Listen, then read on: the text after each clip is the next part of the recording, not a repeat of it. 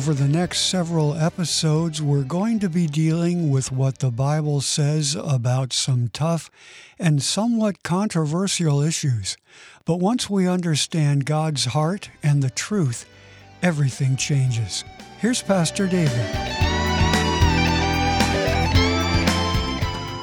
Abortion advocate Antonia Sr. writes this: "It's not a baby. It's a fetus, you God squatties," the teenage me would have crowed at the pro-lifers. "It's a woman's body, her choice." But then Antonia Sr. had her own baby, a little baby girl, and things for her became more complicated. She goes on to write, "What seems increasingly clear to me is that in the absence of an objective definition, a fetus is a life by any subjective measure. My daughter was formed at conception, and all that turned that particular sperm meeting that particular egg into my darling personality-packed toddler took place at that moment. She is so unmistakably herself, her own person, forged in my womb, not by my mothering. Any other conclusion is a convenient lie that we on the pro-choice side of the debate tell ourselves to make us feel better about the action of taking a life. But even with the blessing of the God-given miracle of this little baby girl, her daughter, and her clear understanding that life begins at conception, Antonia Sr. remains an advocate for abortion." And you might wonder to yourself, how could that be? What could justify her beliefs? What's more important to Antonia Sr. is what she describes as reproductive rights. And these are rights that she basically says she would die for. That's how important they are to her. She says this: "The single biggest factor in women's liberation was our newly found ability to impose our will on biology." What that means is that in her mind, the freedom of women is largely dependent, or mostly dependent, on the ability of a woman to choose to kill what she calls a life. Kind of a chilling end to the article. She says this: "The nearly 200,000 aborted babies in the UK each year are the lesser evil. No matter how you define life, or death for that matter, if you are willing to die for a cause, you must be prepared to kill for it too. You must be prepared to kill." What's wrong with us?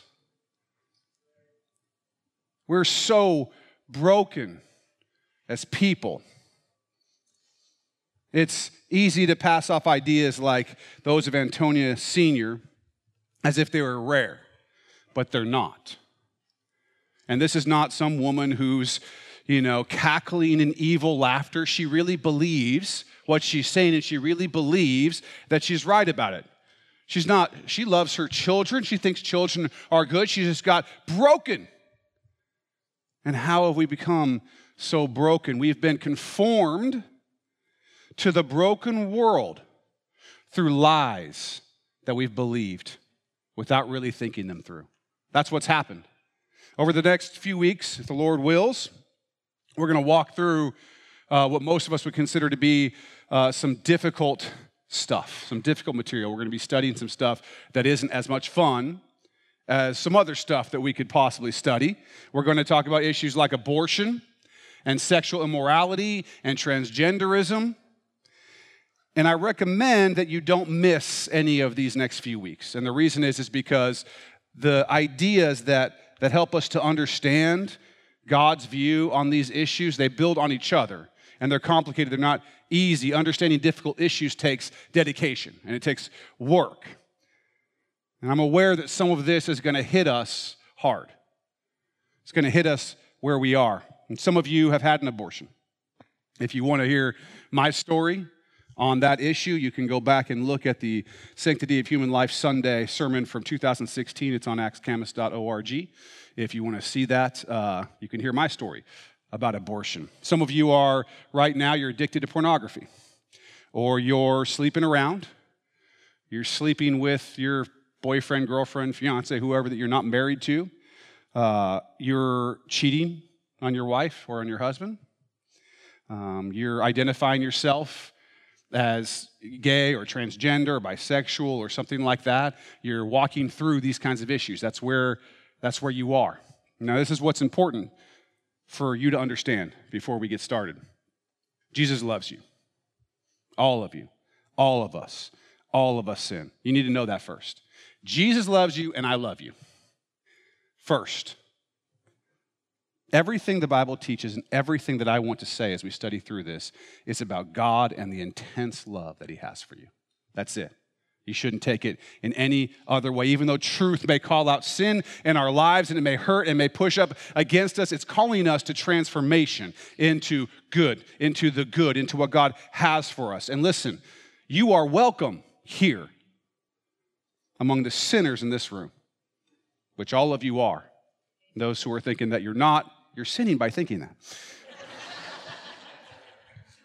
And all these sinners need a Savior just like you if you're listening to this and you're struggling with any of this stuff. We all need a Savior just like you do. And let me just tell you, so that we can get this out of the way, I'm the chief of those sinners. There's nothing that you're doing or that you're struggling with or that you've done that's worse than the ways which I have been wicked and betrayed my God and my King, and he's forgiven even me. And he can do that for you. Jesus is not about condemnation, but life and transformation.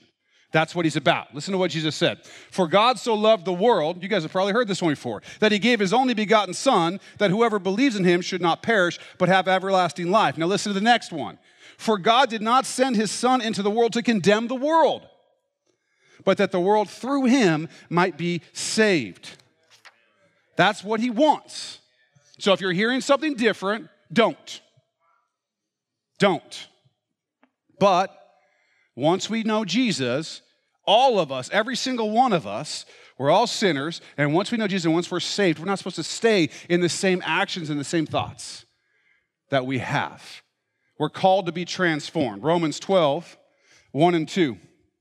I beseech you, therefore, brethren, by the mercies of God, not by your own power, not by your own strength, but by the mercies of God, that you present your bodies a living sacrifice, holy, acceptable to God, which is your reasonable service. If there's a God, if you love him, if he saved you, the reasonable thing for you to do would be to present your body a living sacrifice. What does that mean? It means whatever he's called you to do with this body, you ought to do. That's your reasonable service to the God who loves you and who saved you. And do not be conformed to this world, but be transformed, how? By the renewing of your mind, that you may prove what is that good and acceptable and perfect will of God. We're to be sacrificing our body, saying we're going to be obedient in whatever you call us to do, and conformed, not conformed, but transformed by the renewing of our mind. Now, this is important. Get this and plug it in. How do we get transformed? We start by renewing our mind, sacrificing our body, saying, we'll be obedient to you, and renewing our mind, which has been what? Conformed to the world. How? Through the lies that Satan has put out there that people have been believing for as long as human beings have been walking around. Since the garden when he said, did God really say that? No, you're going to be like God. Those lies have persisted throughout all of history and are still around now in old forms, new forms, same lies, same conforming to the world that happens. But we're to be saved and we're to be transformed. Now, if anyone at this church gives you the impression that they've got it all figured out, or gives you the impression that they're better than you because they don't struggle with your particular sin, let me just tell you something. They're not representing Christ or his church, or this local expression of the body of Christ at Acts Church. They represent none of that. We're not better than anybody else. We are not better than anybody else. I know we say that and we can say it like, oh yes, I believe that, like we say a lot of things, but you need to understand that. If you're in your mind thinking that there are people out there who struggle with this or that or the other thing, sexual immorality, they're a liar, they're a cheat, they're a stealer, and you think, well, but really I am a little bit better, that is not Christianity. That's something else. So if that's you, start to let God work on your heart on that. And if you get that impression from anybody, let's talk about it because we need to get and help that person to understand the sin that's in that. Looking down on people that God made in his own image and likeness in that way. All right, now that you know that and you know my heart, Let's get serious about this stuff. Change and transformation comes through the power of the Holy Spirit and hard work with our hearts and minds. You don't transform easily. If you've been conformed and you got to transform, that sounds like a painful process to me. You got to ask yourself, why do we fight with each other? Why are all these people standing out in front of the Supreme Court, however often one of these big cases come down, or all the little fights we see on Facebook or social media or whatever? The reason that we fight is because we're all fighting for the fundamental truths of the universe. That's what's underlying all of this. Is there a God? Who is he? Who are we? These are the questions that everyone's asking, and when they answer them, they tend to get pretty serious about it. And so we fight and we quarrel, and we get sideways with each other because we need to know the answers to those questions. And once we do, we need to stand for the answers to those questions. Now, we've been in a series called Rooted, where we're going through right now 1 Thessalonians. And we just got through a part of the scripture where Paul has been dealing with the Thessalonians and talking to them, and we're going to get into a part of scripture where we talk about purity and holiness being set apart the way that God wants us to. That the scripture calls us to sacrifice, to present our bodies as a living sacrifice. And it calls us to not be conformed, but be transformed, just like those verses that we just read, except it gives it out in a little bit more of a practical way, telling us how to do that.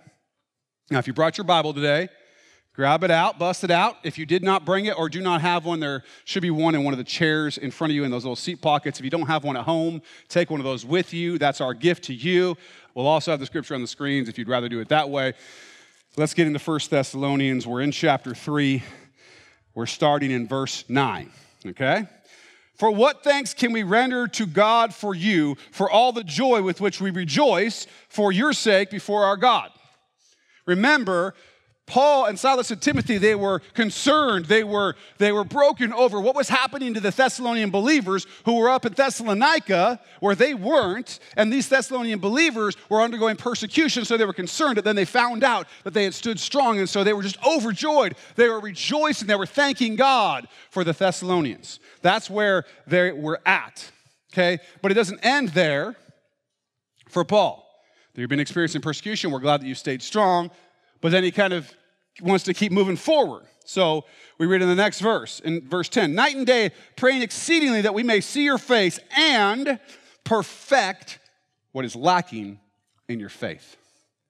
And perfect what is lacking in your faith. Now, this is big. We got to underline perfect there, okay? Circle it, do whatever you do in your Bible, highlighter, smiley face, emoji, I don't know. Whatever you put next to stuff that you want to remember, perfect. Put it there. Here's the deal. Listen.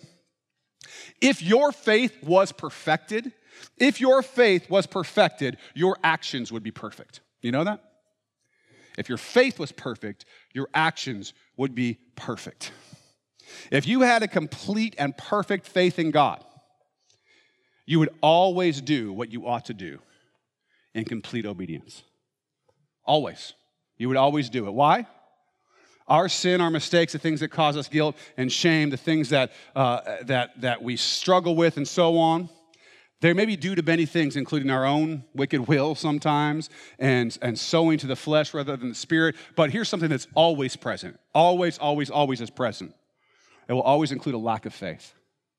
Because if we truly believed, if our faith was truly perfected, we truly believe what we say we believe, we simply would not sin. Now, how do I know that? We all have faith in gravity, right? We all have faith in gravity. How do you know? Because every time you climb up that ladder and you get towards that top step and it shakes a little bit, you grab that thing, right? Like it was, why is that? Why is that? Because you have faith in gravity. Because you know that if you're on the top of that ladder and then suddenly you're not on the top of that ladder, it's going to hurt. You know that, right? You have faith in it. Look, you can't see gravity, but you believe. Can I get a witness? Right? You have faith in gravity. Gravity can really hurt if you don't respect it, if you don't believe it, if you don't have faith in it.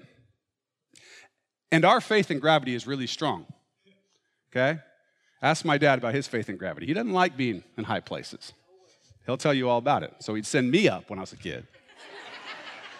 Rickety ladders, the top of this thing, I think I'm gonna die. And it's fine, just keep I didn't die. That's the end of the story. All right. I would say our faith in gravity nears perfection. We have almost perfect faith. Our faith has been perfected in gravity. Interesting. We don't play around with it, but we do play around with sin sometimes, which tells me something, that we don't have perfect faith. Because if we had perfect faith in God and what he has told us about sin, about how it affects him, about how it affects you, about how it affects others, about the consequences for it, about the cross that Christ suffered because of it, if our faith was perfect in those things, we would not walk in sin. We wouldn't do it, okay? Because as surely as falling off that ladder is going to hurt, sin is going to hurt.